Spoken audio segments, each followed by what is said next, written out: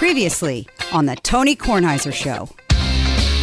And the two-sink hot-cold thing, like, can someone get Herb Kohler on the blower and tell him there's an entire country that needs a one-faucet situation as opposed to the burning hot on the left and the freezing cold on the right? Yeah. It's a bizarre thing. We're in 2022. Nigel just showed us a picture of your hotel. It's fantastic. Oh, it's man. nice. It's fantastic. It You can give up a heated toilet seat for that hotel. I mean, you can. The Tony Kornheiser Show is on now. We will have Sands on later, and he can tell us not just about the British Open, but checking out of Rusak's hotel, I believe. Basically on the grounds at St. Andrews. It's really lovely. So I watched last night. The Nats finally won a game. They had lost 9 games in a row and 9 games in a row to the Braves, and they finally won a game, and Kyle Finnegan came in and saved the game. But that's not the big story, although let me just say what the big story is. You wouldn't know it if you watch the Nats games because they don't talk about it. Unless I'm wrong with this, Michael, because I tuned in a little late. They're not talking about the possibility of trading Juan Soto. They're not talking about Juan Soto turning down $440 million. And you can, when you hear me say this, you can say, oh, yeah, well, he's going to get more than that. Well, you don't know he's going to get more than that. And you don't know he won't break his legs before he signs the next deal. $440 million is wealth for everyone in your family for the rest of time. For the rest of time. You turn that down. I mean, you turn it down, obviously, on the advice of your agent, Scott Boras. Maybe Scott Boras is the devil, kids. Maybe. $440 million. Michael, did they talk about the possibility of Soto being traded? You mean you think it would be news that, I don't know, a generational talent who came of age and led you to a World Series? You think his turning down an extension and a sign would be news? No, they haven't mentioned it at all.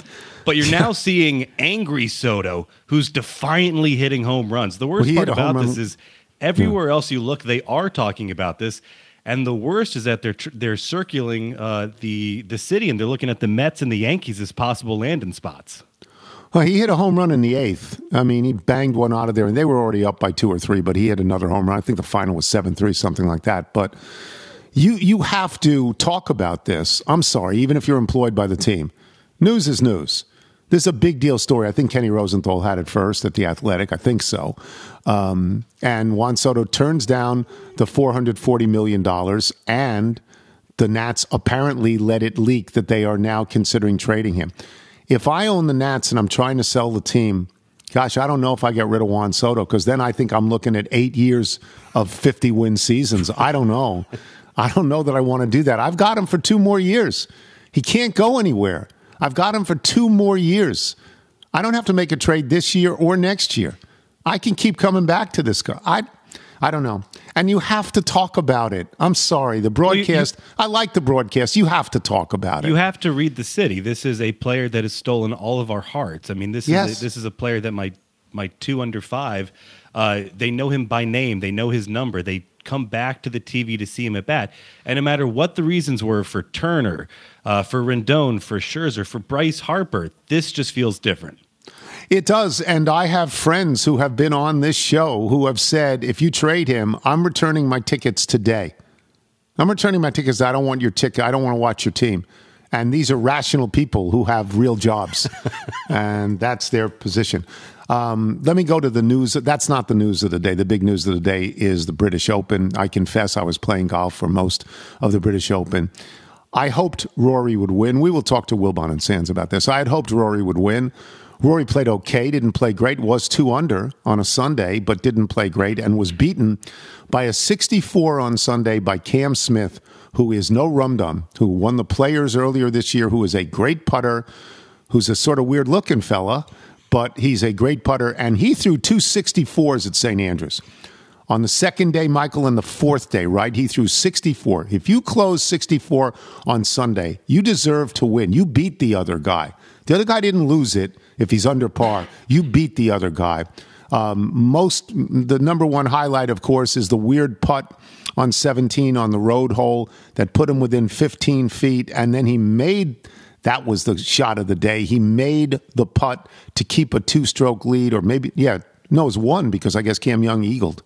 I'm not sure. You can give me the sequence, Michael, but what did you think of the tournament at large, and what did you think of Rory not winning? It's the biggest surprise. This was scripted. If you look at the movie reels of the anointment of Bobby Jones, of Jack Nicklaus, you sort of could see 50 years down the line Rory McIlroy getting that same treatment. When you saw Tiger Woods walk off the Swilken Bridge, not stop for the photo, and you see the tip of the cap from Rory, this made sense. This was the movie that everyone had drew up. Rory called this the Holy Grail. The tagline they had, everything has led to this. It feels like everything that has been boiling over in men's professional golf led to this. The distance debate. The R&A has had a chance to weigh in on distance. They did not. You saw a golf course, a championship course, where half of the par fours were drivable, and you're looking at a generational talent who is the best driver of the golf ball. He had the most two-putt birdies that anyone has ever had in a men's major. I think it was beating out Tiger Woods in 05 at this same course. So that's the biggest surprise. As we listen to Sands, everything that you hear from the ground was the entire crowd all weekend was pulling for him. Let's go, Rory. And Cam Smith just sort of snuck in and stole the show. It did not feel like the course actually had enough bogeys in it for Rory to lose. And then you actually had to realize you looked at it the wrong way. And you wonder about the pairings. Rory and Viktor Hovland had a great back and forth on Saturday. Everybody wanted to see that famous duel in the sun, the 77 Nicholas Watson, what you saw with Mickelson and Henrik Stenson a few years back. Everybody wanted that on Sunday, and maybe you got it a day early, and maybe Viktor Hovland, he comes out a little bit slow. And maybe that put Rory into too much of a conservative mindset. And a lot of the criticism was he was not aggressive enough, particularly in the early part of the round. And the reality is he didn't need to be. That was the power of having the two-shot lead over these other guys. And you start at 17. I'm going to go back to 11. This is one of the most famous par threes in all of golf. This is a template hole that we have all over the United States with all these, McDonald, with these Rainer courses, and you have these two strategic bunkers you have to avoid. So you have to be a little careful off the tee, and that's where Cam Smith, he makes a mid-range birdie putt, and that's where he says the hole started to get a little bit bigger, and then you start to get to these strategic short par fours like 12. He's able to take advantage of the par 5, and then, I was reading Jeff Shackelford, who was breaking down the conversations with his caddy on 16 and 17, where all of a sudden he had to slow down and go back to strategic thinking. And 17, that was just a masterclass. You've seen players, if you look at the old highlights, they have actually putted it into that bunker. And it's such a shallow shelf that his making that 15-footer it looked like for par was almost as surprising, maybe it shouldn't have been, as Rory just not getting the read right when he came through needing the birdie. So I did watch some of the holes, and Rory had a very makeable birdie on one that just missed to the left. And I wondered, is this not going to be his day? I had watched Paul Azinger set this whole thing up saying that they're going to play match play and the winner between them is going to win. Everyone was sort of dismissing everyone else further down the road here. And Cam Smith is too good a putter for you to dismiss him. I mean, again, he's very, very young, but he's very, very good. And he has the advantage that Michael can speak to, that in Australia, these types of courses, it's their winter, it's our summer, but their winter, which is their summer, actually, their summer is in the winter. They play these types of courses.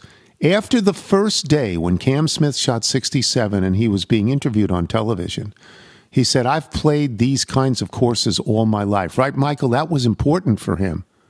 Yeah, if you go backwards from the tagline, everything has led to this, you sort of look at every road comes back to the old course, comes back to St. Andrews. And it's no surprise. The winners at the Masters are often closely linked to the winners at the old course. And it's not just the overpowering of a course. It's the strategy to try and plot your way around this, around this type of golf. And Cam Smith's coming out party, I think it was probably the fall Masters where people saw him, and I think he's been top 10 the last 3 years. I could be wrong, but you also look at the impact of that style of design and play, the Sandbelt of Australia, and just the creativity. It's no surprise he's a great pitcher of the golf ball. He's obviously a great putter.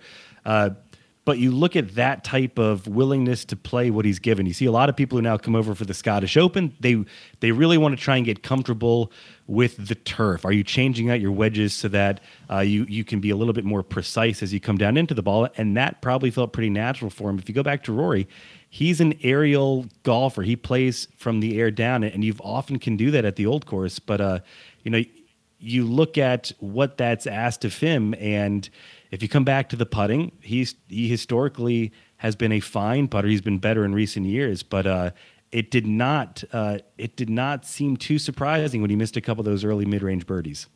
I will say this, that, and I'll ask Sands this, if Rory will ever win another major. He has 4 majors. He got them young. 4 is a lot.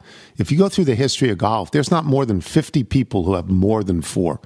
There may not be 30 people who have more than 4. So it's really hard to get to 4, and it may be really harder to get to 5. This was, as Michael is alluding to, this is the British Open. He's from Northern Ireland. He's the crowd favorite. When it was at his home course a couple of years ago, it was an awful situation. He didn't even make the cut. He came in here and he had 4 rounds, 4 good rounds, and he didn't win. And he was anointed to win, and he didn't win. And he's got to be asking himself, and this happens. Somebody gets caught and passed. Phil Mickelson had a great last round at the British Open a few years ago, and Henrik Stenson beat him. It happens. So we'll talk to Sands about that, and Wilbon as well, because I'm sure Wilbon watched. Thank you, Michael. We will take a break, and Wilbon will join us, we hope, when we return. I'm Tony Kornheiser. I'm Sandra, and I'm just the professional your small business was looking for. But you didn't hire me, because you didn't use LinkedIn Jobs. LinkedIn has professionals you can't find anywhere else, including those who aren't actively looking for a new job, but might be open to the perfect role, like me. In a given month, over 70% of LinkedIn users don't visit other leading job sites. So if you're not looking on LinkedIn, you'll miss out on great candidates like Sandra. Start hiring professionals like a professional. Post your free job on linkedin.com/recommend today. You're listening to the Tony Kornheiser Show.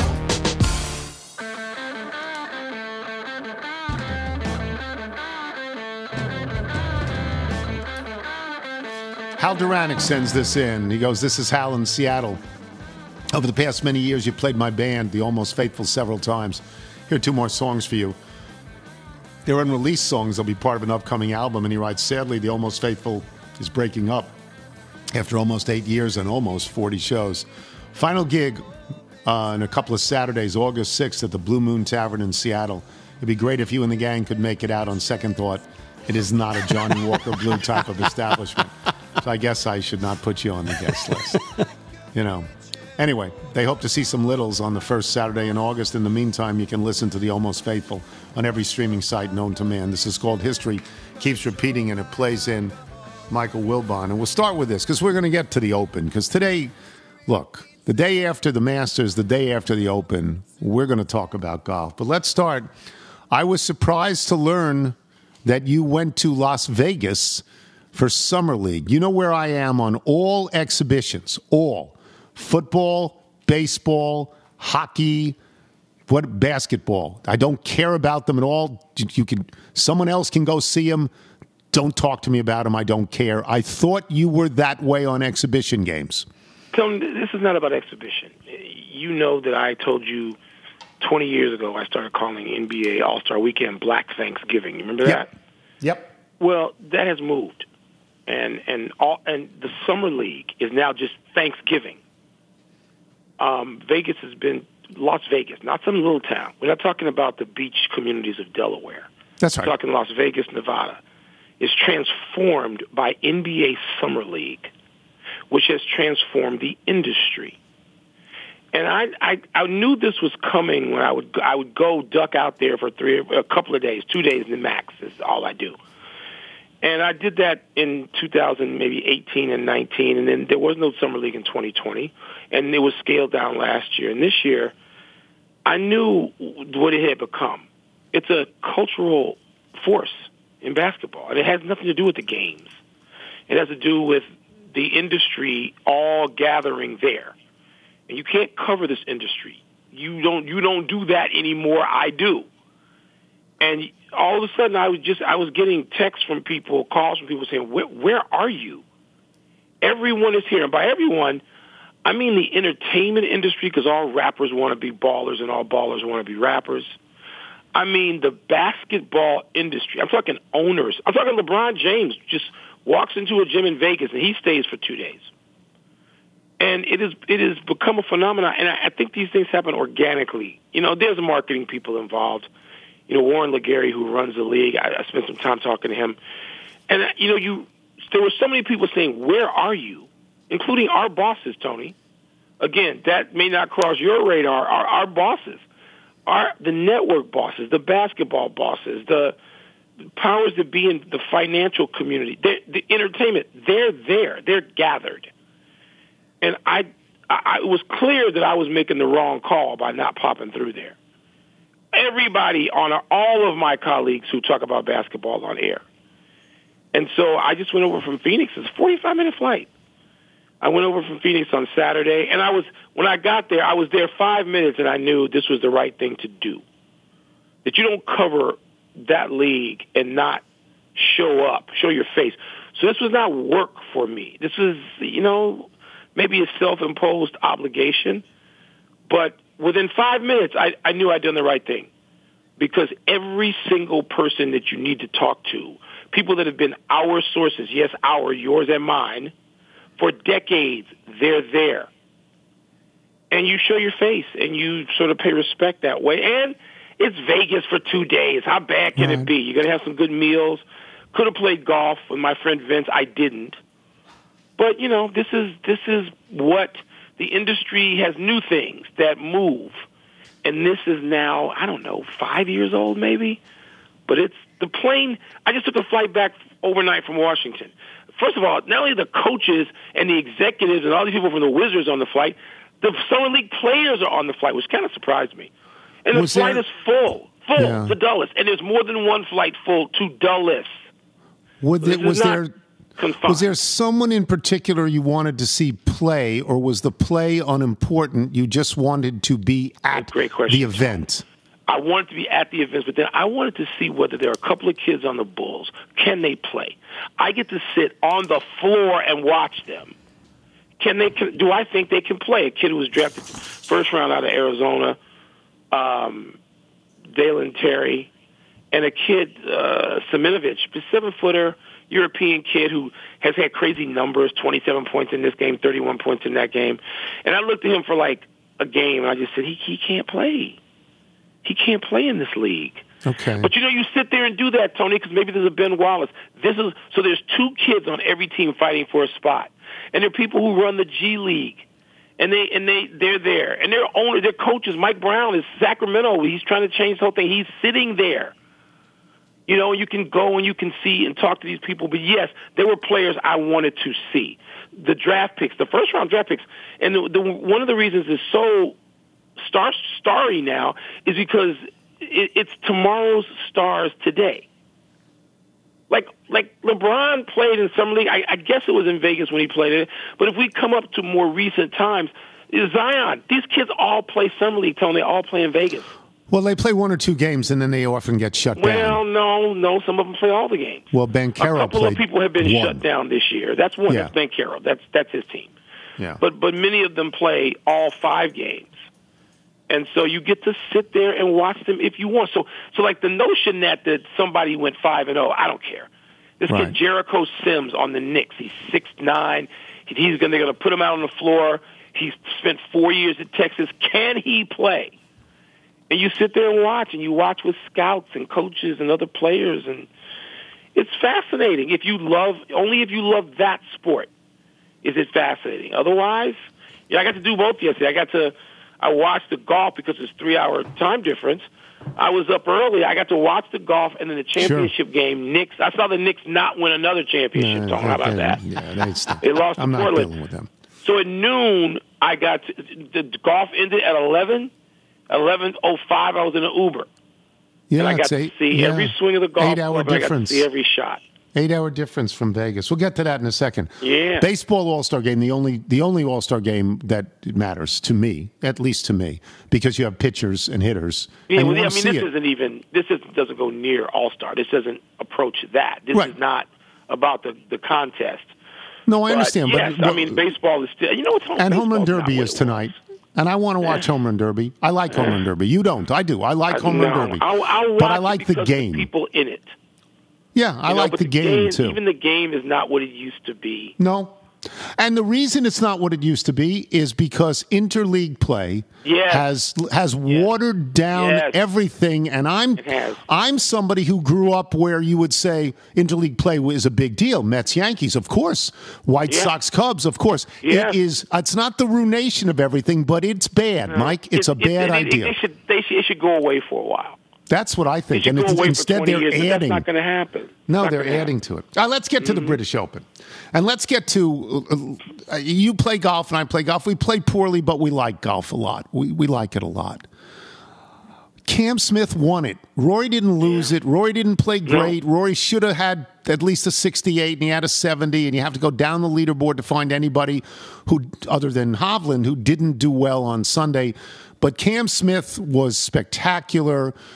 The obvious question is, do you think Rory will ever win another major? Because this is heartbreaking. I have no idea. I'm not heartbroken for Rory and for Jordan Spieth. I'm not. They've won majors. They've won multiple majors. How many you got to win? I'm heartbroken for a guy who won 3 or 4 majors by the time he was 26 years old. No, I'm not heartbroken. Not at all.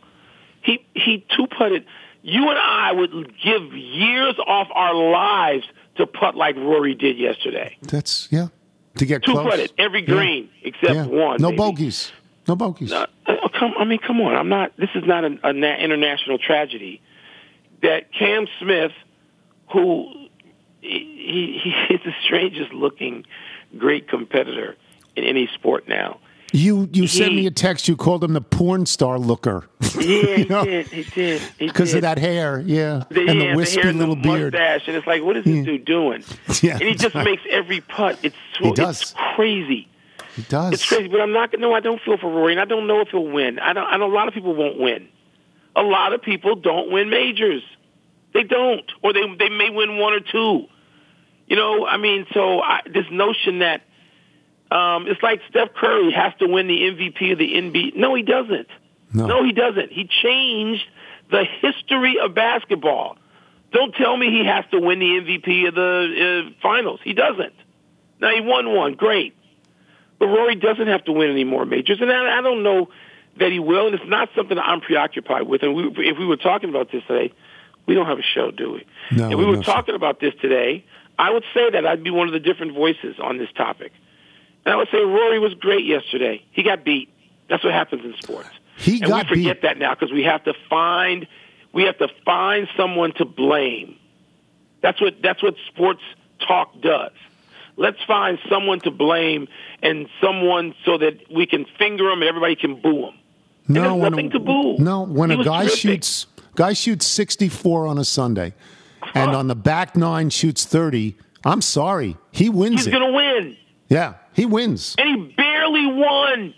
Yeah. Even when the other Cam drops in the eagle putt. Yeah. Come on, that's great stuff. It was it was great theater. Golf and tennis. I thought of this yesterday when I was watching the basketball. Tony, there's so many great athletes. There's so many people out there in every sport now. And, I was talking to parents. And these people are parents. Yes, they're coaches and they're referees and all of that. They're administrators. But, Tone, all any of us do now, and you did this 20 years ago, so you were ahead of the curve. All any of us do now is drive our kids to practice. Matthew just left the house at 8 a.m. for practice, basketball practice, 8 a.m. And then we're going to Virginia Beach Wednesday for AAU, more AAU. And every parent I talk to in Vegas, their kids swim, they play golf, they play volleyball. I talked to Doc Rivers. Doc Rivers said Dr. Rivers said, I love that this is plaguing your life now, that it's taking control of your life, because I did this with 4 kids, all right? And he said there's so many great players in everything. And, Tony, his kids were pros. Yeah. His daughter was a great volleyball player. She wasn't a pro.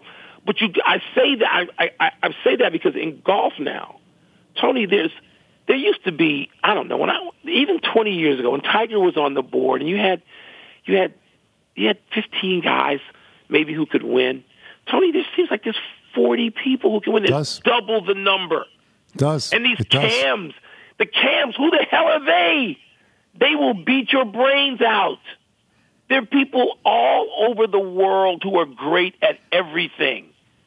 And tennis has this in abundance. It's good that Federer and Nadal and Djokovic, it's good they had their run. Because, Tony, their run would be over. And Serena's run would be over, too. Because in the weeds now, there are 15-year-olds who can beat you. And I watched these kids all weekend in Vegas. I'm like, who is that kid? Who is that kid who hit his mouth on the rim? And they go, he may not make it. he may not make it. And that's what the world has come to. And so whether you're watching the British Open or Wimbledon or I don't know. I don't know what there is that is not. Did you watch any of the track and field? I know you love track and field. I did. So I loved it. God, I loved it. I watched the high hurdle heats. I watched the high hurdle heats. I watched the women's shot put. But I'm the last person on earth that watches track. I loved it. No, but luckily, Tone, the last couple of weeks we've been able to see that. I did not watch the Tour de France, which came on after. No, I didn't see that. The British Open, I didn't get but I did watch some of the track and field.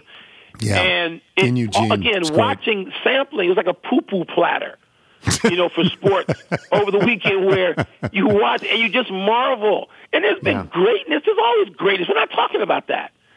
We're talking about the number of people who devote their lives to this stuff. And Tone, one of the reasons there's so many injuries is that these kids, there's the overusage. I think I told you about this mom saying to me, my kid played more games than LeBron. And I said, and you think that's a good thing? So why are they hurt all the time? Yeah, because their bodies, same muscles. They don't recover from anything in any sport, in any sport. And there's so many great ones. You got to play different sports, or you're going to get injured. I'll get you out of here on this. Yes. So let's talk about undisputed greatness. Okay. I don't know if you saw this on Friday when Tiger walked over the bridge. Wow. When Tiger had that moment to himself, when Tiger was crying, and I said out loud to nobody else but me, because nobody else was here, I said, that's it. He may play Augusta once or twice. That's it. He's done. He's done, and he knows it. When right? he said afterward, I don't have anything scheduled for this year. I may play once more this year. I think he'll play, it may be more than Augusta. Not much more. Not much more. Yes, he's done. When he said he couldn't even go out, he wasn't sure he could walk the course and enjoy it. Then what's the point? And so, yes, I think he got it out of his system for the most part. Yeah, I do. With Augusta and the old course. He got that that curtain call. They loved him. He got it. He heard it. He saw it. And he didn't want to pause. He didn't want to do it like everybody else. I didn't watch it live. I couldn't see it live. I might have been traveling. And obviously I saw it. And I was glad I didn't see it live because I would have broken down. And I just, I play golf because of Tiger Woods. Golf was not on the menu where I grew up on the south side of Chicago. It may have been on the menu for a handful of people. It wasn't for me. And I play because of Tiger. I play because I knew I could not exist in this profession in any credible way to my liking without playing golf. And as you know, a lot of people who take it late get nuts and they get obsessed. And I had years where I was obsessed. And I did this because of Tiger. I belonged to a golf club because of Tiger, because he took me there in 2001 in Arizona. And so his career changed my life. It changed where I live. It changed how I do business. It changed my career. And so I'm acutely aware of what you're saying when you're talking about the kind of greatness that singular greatness that he has given us. And I told you I was much more skeptical of this than you were when everybody said he's going to come back and play. I'm like, what? I'm happy he tried. I'm happy he tried. I don't know that I'm happy. I hope he feels fulfilled. I hope he feels that. Yeah, that's a good word. Because he doesn't owe us anything. He owes us nothing. There are no other sports. Well, I'm going to say this. Maybe I'm wrong, but I think I'm right. There is no other sport where you can say who's the best who ever played, and there's only two names. There's only two. There's only Nicklaus and Woods. That's all there are. There's no other person in that. And I don't know that there's another sport where it's just two. Well, could be three or four. I think the NHL, there should just be one. There should just be one name. It should be Gretzky's name. But there's always everybody knows Gretzky's the best. You're right about that. Everybody knows he's the best. But if you have two, you don't know who the second is. Oh, I see what you're saying. And in this sport, are there more than two? It's just to me, there's one in basketball too. But golf has those two. Basketball, the second one is open for debate. The second one's open for debate in basketball for sure. Yeah. It is, Tony. And with Jack being 80, Jack Nicklaus is 82 years old. You realize that? Yep. 81, 82. So Jack at 80, and Tiger's now 45. And by the way, they haven't left us with some rum-dum field of players. Again, there are, my God, there's 30 people who can win any week. They can. And who can give you thrills, who do things and hit shots and win tournaments. And you're like, my God, Matthew Fitzpatrick, whose name wasn't mentioned, he wins the U.S. Open. And then, Tony, he was like 11 under. He had a good run, and he played with Tiger in the first 2 days. Yes. And very respectfully, he and Max Homa let Tiger walk alone. It was great. Very respectfully. It was great. And I've met and interacted with Max Homa and had a couple of discussions with him. He is just a thoroughly likable guy from what I know. I don't know him well at all. And Matthew Fitzpatrick, people got a glimpse of him 3 weeks ago. But yes, they did the right thing with Tiger when they let him. Oh, sure.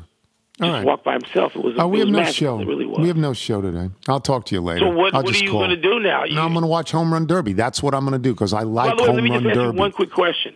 Yeah. What do you feel about your franchise, your baseball team of choice? They're not able to sign anyone. What does that mean? Does that mean anything to you? They won a World Series without Bryce Harper, so maybe they'll win another one. And they can thumb their nose at this kid. This is different. 15 years is way too long to offer anybody anything. This is different. I don't want to do a whole big thing here, but I will tell you this. I don't know how you turn down $440 million, Mike. I don't know how you do it. I don't know how you make that bet. But if he leaves this franchise, given all the others who have left, and given the fact that it's for sale, it feels like the Middle Ages. It feels like we're going into the dark era of the Washington Nationals. It feels like it's an 8-year, 50-win team. You know what I mean? You think it does. It they feels recovered terrible. from Harper. They won. Yeah, but they haven't recovered. They haven't recovered from Turner and Scherzer and Rendon. Right, and if you add this guy, to that list, then whoever buys the team is going to have to prove to the people that they care and that they're willing to do what's right. It's not a great deal. All right, I'll talk to you later. Michael Wilbon, boys and girls. Steve Sands, when we return. I'm Tony Kornheiser. This episode is brought to you by Progressive Insurance. Whether you love true crime or comedy, celebrity interviews or news, you call the shots on what's in your podcast queue. And guess what? Now you can call them on your auto insurance too with the Name Your Price tool from Progressive. It works just the way it sounds. You tell Progressive how much you want to pay for car insurance, and they'll show you coverage options that fit your budget. Get your quote today at Progressive.com to join the over 28 million drivers who trust Progressive. Progressive Casualty Insurance Company and Affiliates. Price and coverage match limited by state law. You're listening to The Tony Kornheiser Show. The Tony Kornheiser Show.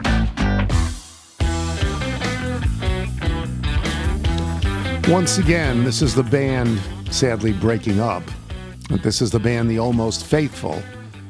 Sent 2 songs to us. Hal Duranic sent the songs to us. It's his band. This is called Help Me Baby, I'm Aching. They're very, very good.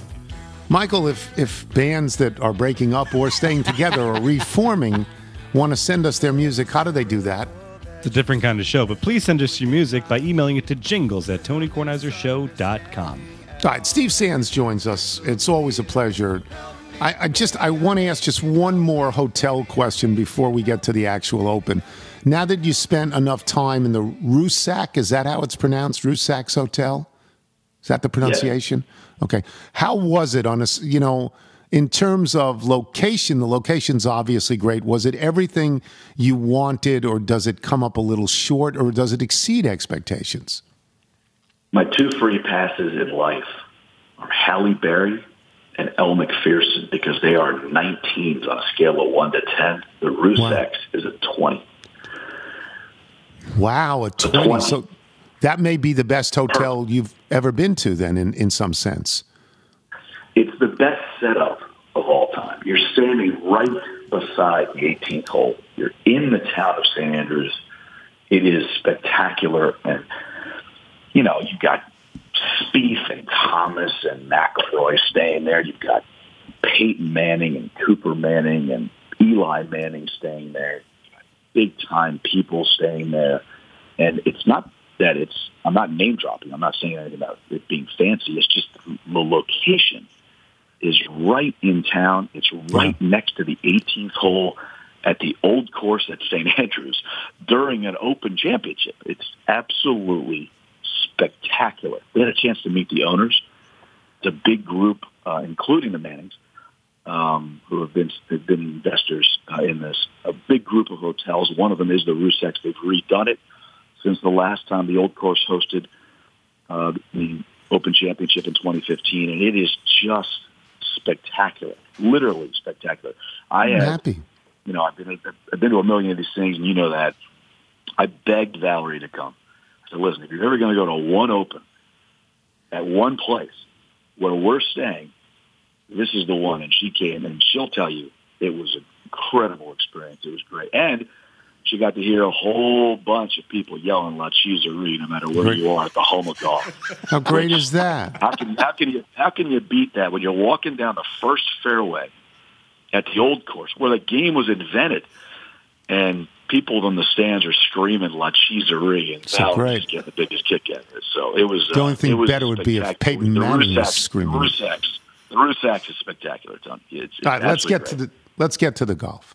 And I know how much you like Rory, and I really like Rory. And Rory has become a spokesman for the PGA Tour, and I wanted Rory to win. And I thought Rory was going to win. I'm not saying I thought it was a total lock, but I thought Rory was going to win. It was set up for him to win.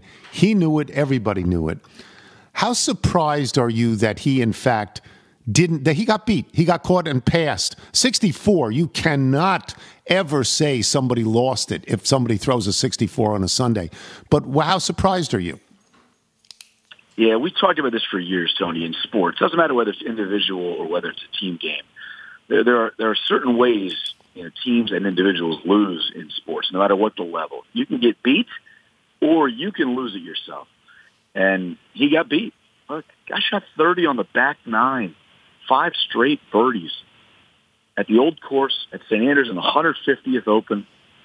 You got to hand it to Cam Smith, but I was stunned that Rory didn't win. He got run over. He had a 2-shot lead. And I think that he was thinking Victor Hovland, because they had a 4-shot lead before the day began. I think Rory and Victor were thinking, okay, we need to beat each other here, and one of us is going to hoist the claret jug. And Rory didn't play badly. He didn't make a bogey. He had a 2-shot lead on the back nine. He had a 4-shot lead over the next best player outside of Victor Hovland, who was in his group, and he hadn't made a bogey all day, and he just got run over. I'm shocked he didn't win, and he is devastated, Tony. Man, that was a soul-crushing loss yesterday not because of the Open, because the Open, the PGA, the Masters, the U.S. Open, they all mean the same to these guys. But when you're McIlroy from Northern Ireland, you're the most popular player over there in the UK, pretty much anywhere in the world, and you're playing at what he deems the holy grail of golf, St. Andrews, which is the home of the sport. Oh, man, that was a soul-crushing loss. I am shocked that he didn't win. So let me get to the next and the most obvious question. Rory McIlroy has 4 majors. He's had them for a while. Yeah. He's a great player. There aren't 30 guys who have more than 4 majors in the whole history of golf. It's hard to get to 5. It's hard to get to 4. It's hard to get to 3. This kind of loss, where it is right on the table for him, where he felt he was going to win, where everybody felt he was going to win, where Paul Azinger, setting up the day, said it's a head-to-head match between Rory and Viktor Hovland, and the winner is going to win this. How much do you think it's now possible, and you wouldn't have said this a week ago, that Rory McIlroy will never win another major? Yeah, it's a great question. Paul and I talked about this before we went on the air. So NBC went on the air. We went on the air from 12 to, say, 7:30. It lasted, I think, till about 7:30 local time. So about 7 a.m. to about 2:30 local time in D.C. on the East Coast. And Paul and I was in the tower for the first 3.5 hours. Then Paul came in with Dan Hicks. And Paul and I were talking before we went on the air. And he looked at me and said, "What do you think?" And I said, I think Rory has to win today. I think he has to win, or else he might never win a major. And he's like, I don't know about that. You know, he's a golfer. You know, I'm not. You know, he played. He won a major. He's been there. I haven't. And he goes, I don't know. I go, Paul, he is leading the Open Championship at his favorite place. And he is, other than 2019, Tony, I told Paul this, other than 2019 at Augusta, when Tiger won, he was in the final group of Molinari and Finau. Yeah. I have never, ever been to a golf tournament, never been to a major championship, any time where you could feel the entire world was rooting for one guy. The ovations he would get, the adulation he was receiving, the fans, not just on site, but watching on TV, everyone wanted him to win. And I just said to Paul, I think that if he doesn't win today, he might never win one. And Paul kind of said I was wrong, and now I hope he is wrong, because I don't want Rory to never win another major championship. He's only 33 years of age. But the impetus to your question, Tony, is the way I thought before the day began. This was Rory's major to win. This was his Open Championship to hoist that claret jug for a second time. And Jack Nicklaus and Tiger Woods, now they both have done it, so it's easy to say it, but they both have said your career is not complete in this sport unless you won an Open Championship at St. Andrews. Rory shot 63 in the first day on 2010, the first time he played an Open there. Then he had that ridiculous weather day on Friday and shot 80. Everybody did. And then in 2015, he's the best player in the world, coming off of all those majors from 2011 at Congressional all the way to the PGA 2014. He won 4 majors in that span, including 2 in 2014, one of them being an Open Championship at Hoylake, which is where the Open will be played next year at Royal Liverpool.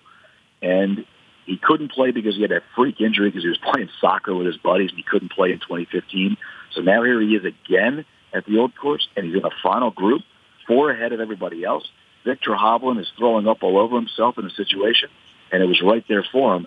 And he got run over by a blazing hot putter and player in Cam Smith. Give all the credit to Cam, but I'm with you, Tony. I'm scared now that Rory might go over the rest of the way. And that would be terrible considering the level of play he has risen to and also the person who he is. Cam Smith is in his early 20s, and he's now a major champion. All 4 majors, the people who won them this year are in their 20s. They are 4 different people. It's one of the reasons that you say to yourself, wow, the people coming up, they're just so good that maybe guys even in their early to mid-30s, maybe it's over for them. I mean, this is a real great group of young players, right? No, they're not scared, Tony. They're never afraid of the moment. It's so impressive. I was talking to a friend of mine the other day, actually, over a beer and at St. Andrews a couple of nights ago. And we were talking about the difference between young golfers versus young football players and NBA players and guys coming out for the NHL and Major League Baseball. And saying these guys, they just don't look the older guys in golf in the eye and get scared. And nor should they. They're great players. But something's changed in the last, say, couple of decades in golf, that when amateurs and collegiate players come out, wherever they come from in the world, they are not afraid, man. It's impressive. Cam Smith was so good yesterday. You can't shoot 30 on the back nine at a major at the old course at St. Andrews, where the game was invented on the 150th anniversary of the oldest championship in the sport. I mean, that is just a crazy thought. And he did it not with relative ease. There's nothing easy about it. But the 5 consecutive birdies, Tony, and then the up and down on 17 behind the bunker. And then the drive at 18 where he's in the Valley of Sin, which is where Constantino Rocca famously made that putt to force the playoff in 95 with John Daly, and is very, very difficult to get up and down from there. And he did after Cameron Young, by the way, made his eagle to get to 19 under. Cam had to make that birdie putt to get to 20. It was so impressive, Tony. The young guys, it's a young man's game. Everybody knows that. But these young guys, and Cam Smith in particular, look, here's the deal with Cam, Tony. Only one guy in the history of the sport has ever won a Players and an Open in the same year. That was Jack Nicklaus. He was pretty good. 1978 was the year, and he did it at the old course. That's what Cam did yesterday. No one else. When you're in the company of nobody other than Jack, you know you've done something special. So let me get to one other person who would be in that company if everybody was saying, whose company do you want to be in? And that's Tiger Woods. On Friday, when he walked over that bridge, I mean, I know he didn't pose or anything like that, but he was crying. He was crying. Yeah. And it said to me, I'm done. You may see me at Augusta once again. You may. And I may come back here once again. But I know I'm done. And you're not going to see me much at all anymore. That was my read on that when the guy had tears in his eyes. What was your read? Well, Tony, I promise you, and I'm not joking. I was thinking of you on Friday as he walked over that Swoken Bridge, as the entire golf world stood, cheered, and gave that man the golf love he deserves for all the things that he has given to the game. You can talk about all the other nonsense all you want. He's won it twice there. He's right there with Jack Nicklaus as the best player in the history of the sport. You could argue back and forth on that. And I was thinking of you because it was a movie, Tony. Yeah. Watching him walk over the Swoken Bridge on a gorgeous Friday afternoon. And the other two guys he was with let him go alone. They let him go alone. It was such respect. Absolutely. Matt Fitzpatrick, the reigning U.S. Open champion, Max Homa, who grew up in Southern California and last year won Tiger's Genesis Open at Riviera and was received the trophy from Tiger, who was his hero growing up in Southern California, which is where Tiger grew up. They stood way back. I had a drink that night with Joe LaCava, who's his caddy. He's a very good friend of mine. And I said, what's the protocol there? What was that like?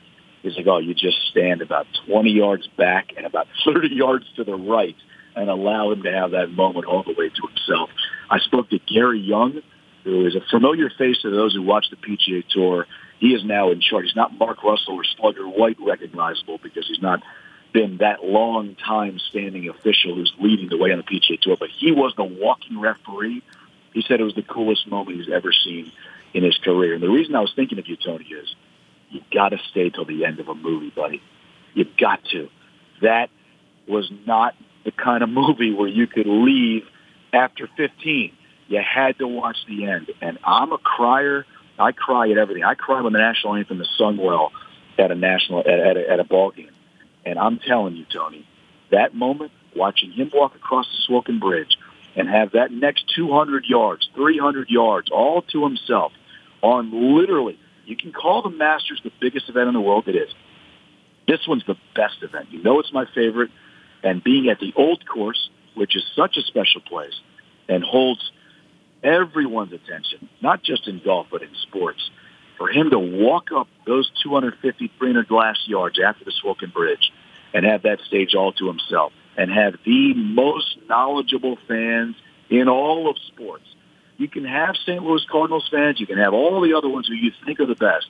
Nobody reveres the game and is more knowledgeable in a sport than Open Championship fans at St. Andrews. And coming down number one at the same time as Tiger is walking up 18, they're adjacent to each other. It's all one piece of grass, is Rory McIlroy. And McIlroy, with a nice class tip of the cap, not a huge one, just a very subtle tip of the cap. Tiger said afterwards privately, that's what really started the tears flowing for him. Not just the crowd and the love, but another player of Rory's caliber looking over at the exact same time. And that happening. By the way, in 2005, if you really want to go on the movie theme, Jack walked over the Swilken Bridge for the last time in his career. And this may or may not be Tiger's last time there, but it could be.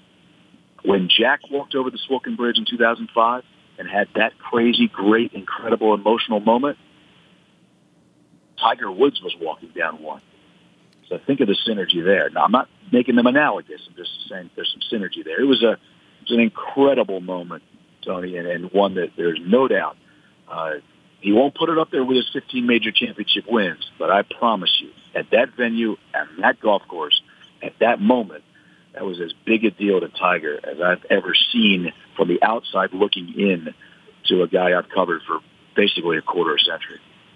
Thank you so much. That's just great today. Thank you so much. Appreciate it, Steve. Enjoy the rest of your vacation, I hope, in Europe. I hope you have a good time. Talk to you.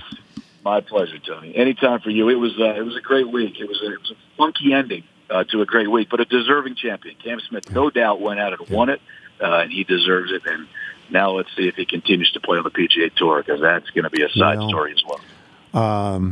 That I didn't even want to get into that, but that rears its head. That rears its head, and it will with Matthew Fitzpatrick, and it will with a lot of people. It will. Yes, it will. Whether they go over to the Saudi Tour or not, and how that ends up down the road. Thank you, Steve. My pleasure, Tony. Anytime. Steve Sands, boys and girls. We'll take a break. We'll have email and jingle when we return. I'm Tony Kornheiser. Check out our new NBA show, Beyond the Arc, part of the CBS Sports Podcast Network, where you can find me, John Gonzalez, NBA insider Bill Ryder, and Ashley Nicole Moss 5 days a week talking all things NBA. Whether you're looking for insightful discussions, upbeat commentary, breaking news, interviews, or coverage of all the biggest stories in the NBA, our new show is the place to be 5 days a week. Download and follow Beyond the Arc on Apple Podcasts, Spotify, and wherever you get your favorite podcasts. You're listening to The Tony Kornheiser Show.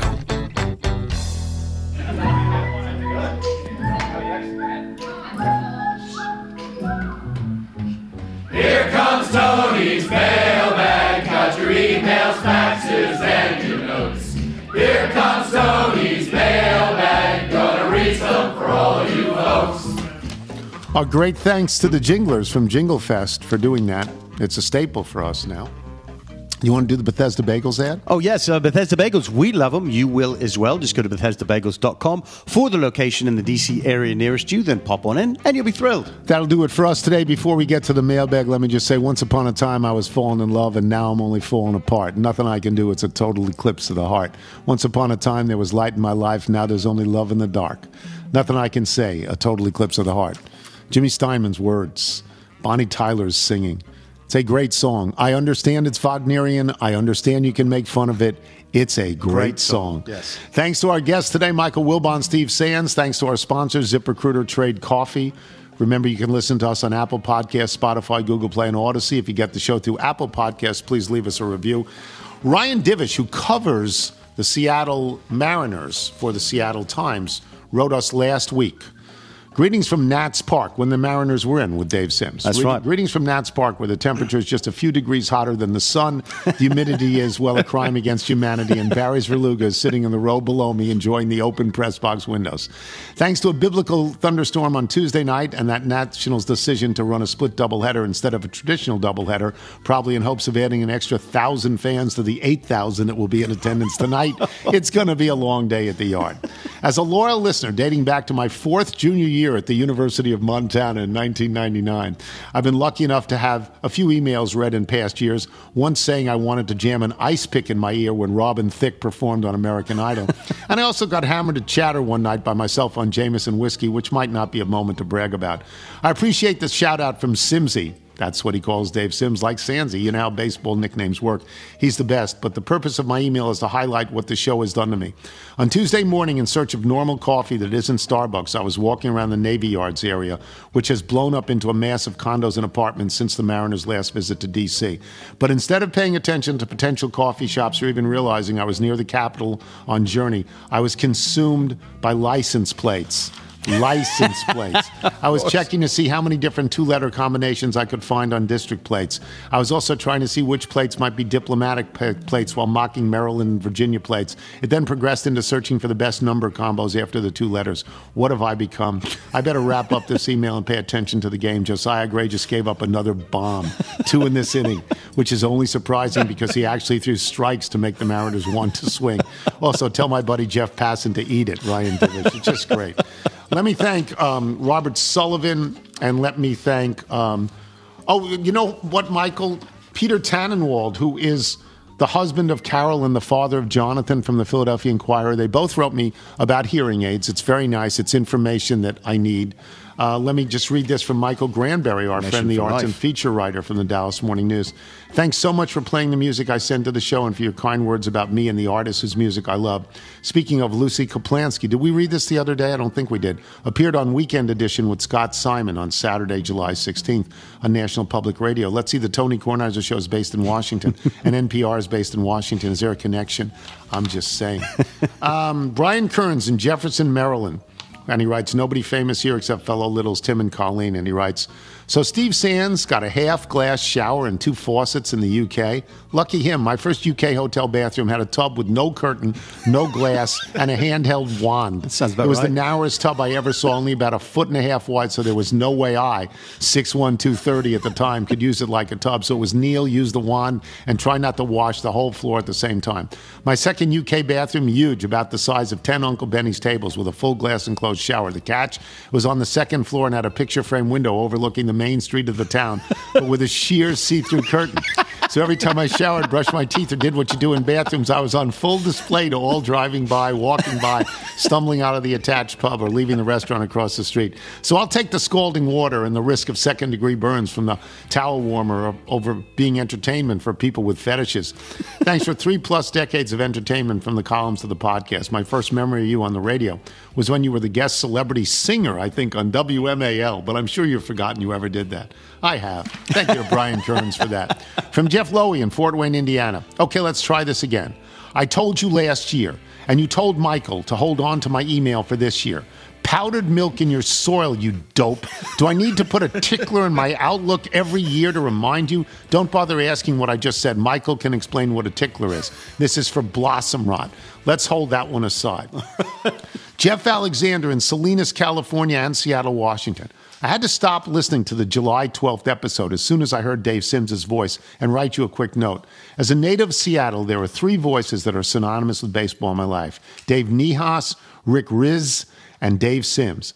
I rarely get to hear him or Rick anymore since I left for the Navy in 2011. Occasionally I hear them online while watching highlights of the M's, but nothing ever longer than a few seconds. So to hear Dave on the pod has given me an incredible feeling of being home, despite being 800 miles or so from Seattle here in Salinas, California. I'll wrap this up since I want to get back to listening to the episode, since I paused at only 40 seconds in.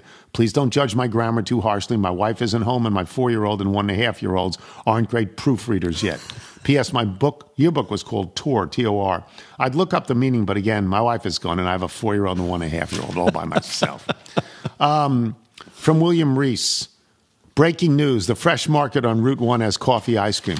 I know it. I bought it a few months ago. It's stinks. Right. It's bland. It isn't any good. It's not every coffee ice cream It we're isn't looking any for. good. Yes, we want the Dunkin' Donuts one. From Jagger Kugler in Massapequa, New York, which I know there were very Dunkin' well. Donuts in Rehoboth. If only there was. I think there is. They just don't have any service at 6 in the morning. Massapequa is at the Massapequa is where the Baldwin brothers are from. Massapequa, New York. Okay. As a fellow Long Islander, I'm wondering if you ever got a chance to try the iconic burger joint, All American on Merrick Road in Massapequa. Say it again, Massapequa. If you haven't had the great pleasure, may I suggest stopping by for the best burgers, fries, and shakes you'll ever have. They even serve fresh, pillowy knishes if you're so inclined. If the food doesn't impress you, the prices surely would. A quality cheeseburger at All American, $1.95. Need I say more? Here's a little numerology fun for you. My parents' house phone number has been out of commission for quite a while. It was really easy to remember as a kid, 799-3927. That's 3 9s and 2 7s in the phone number. Easy peasy, la cheeserizi. Unbelievable. From Brian Berrick about my high school graduating class. You only had 420 in your graduating class. We had 96, and I knew 20 of them, and I hated every single one. That saves the email, because he hated every single one. 420, where I grew up, 420 was, not a lot. We were in South Shore 3, so that meant the Division II schools and Division I schools all had more than we did. And then we were nearby New York, and New York had thousands. They had 1,000. Yeah, right. They had 1,000. But I understand that. How many did you have in Ozone Park? 1,300 at John Adams High School, Carol's year. 1,300, yeah. So anyway, if you're out on your bike tonight, everyone, as always, do wear white. Yeah, here's the thing. We're not the Wonders right now. We're Captain Geach and the Shrimp Shack Shooters.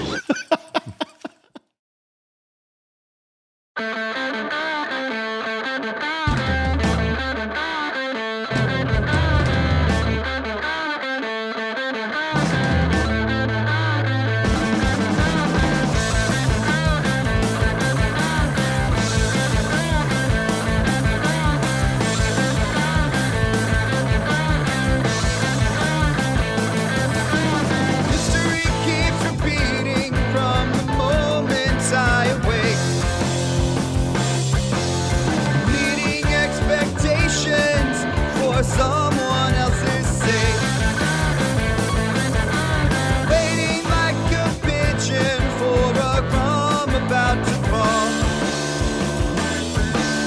Consoled by religion, cajoled by alcohol.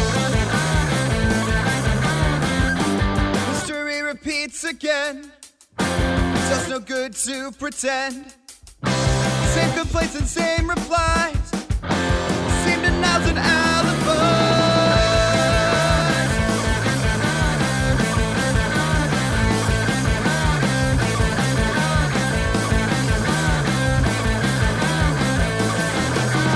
History keeps repeating. There's no way to rebel. Am I doomed to spin upon this endless carousel?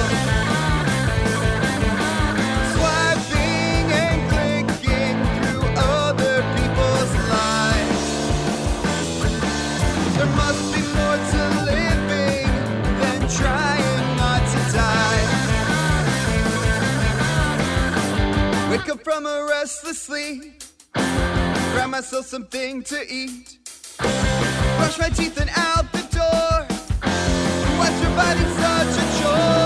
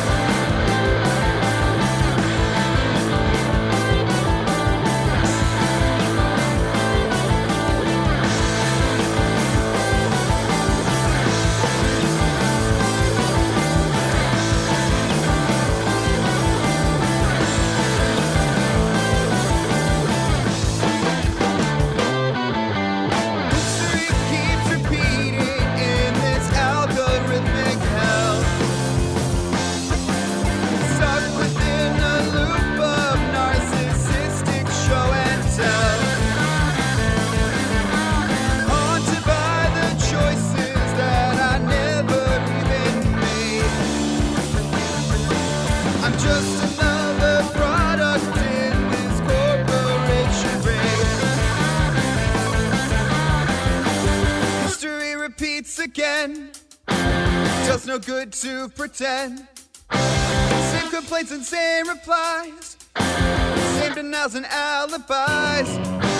Wake up from a restless sleep. Grab myself something to eat.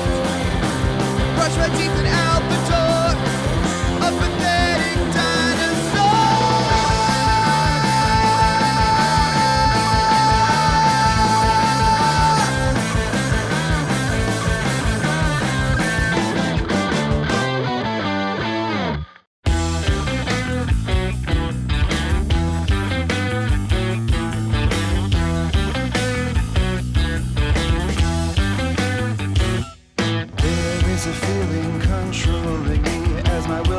to fade. Maybe it's desire exploding in me like a deviant grenade.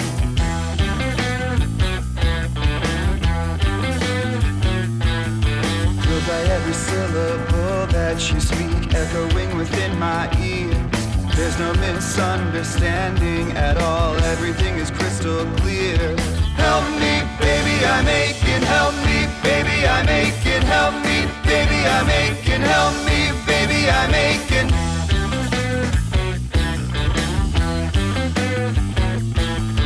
These puny words sound desperate and weak while I try to sing your praise. Darting back and forth from joyous to bleak like a rat within a maze.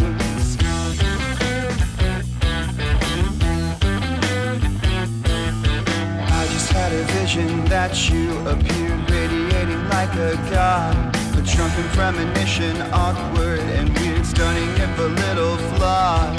Help me, baby, I'm aching. Help me, baby, I'm aching. Help me, baby, I'm aching. Help me, baby, I'm aching.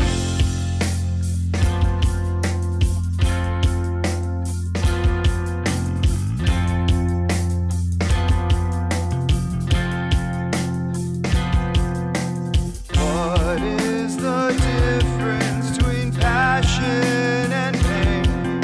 I bet the distinctions are few. Passion and pain are just one and the same, especially when I think of you.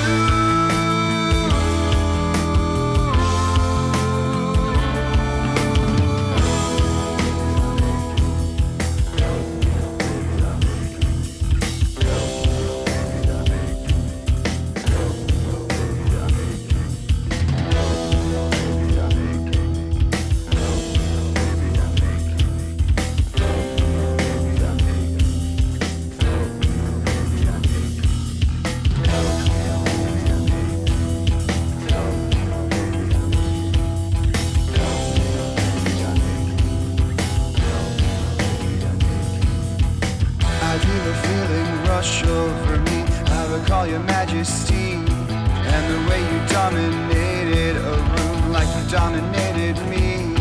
Help me, baby, I'm aching. Help me,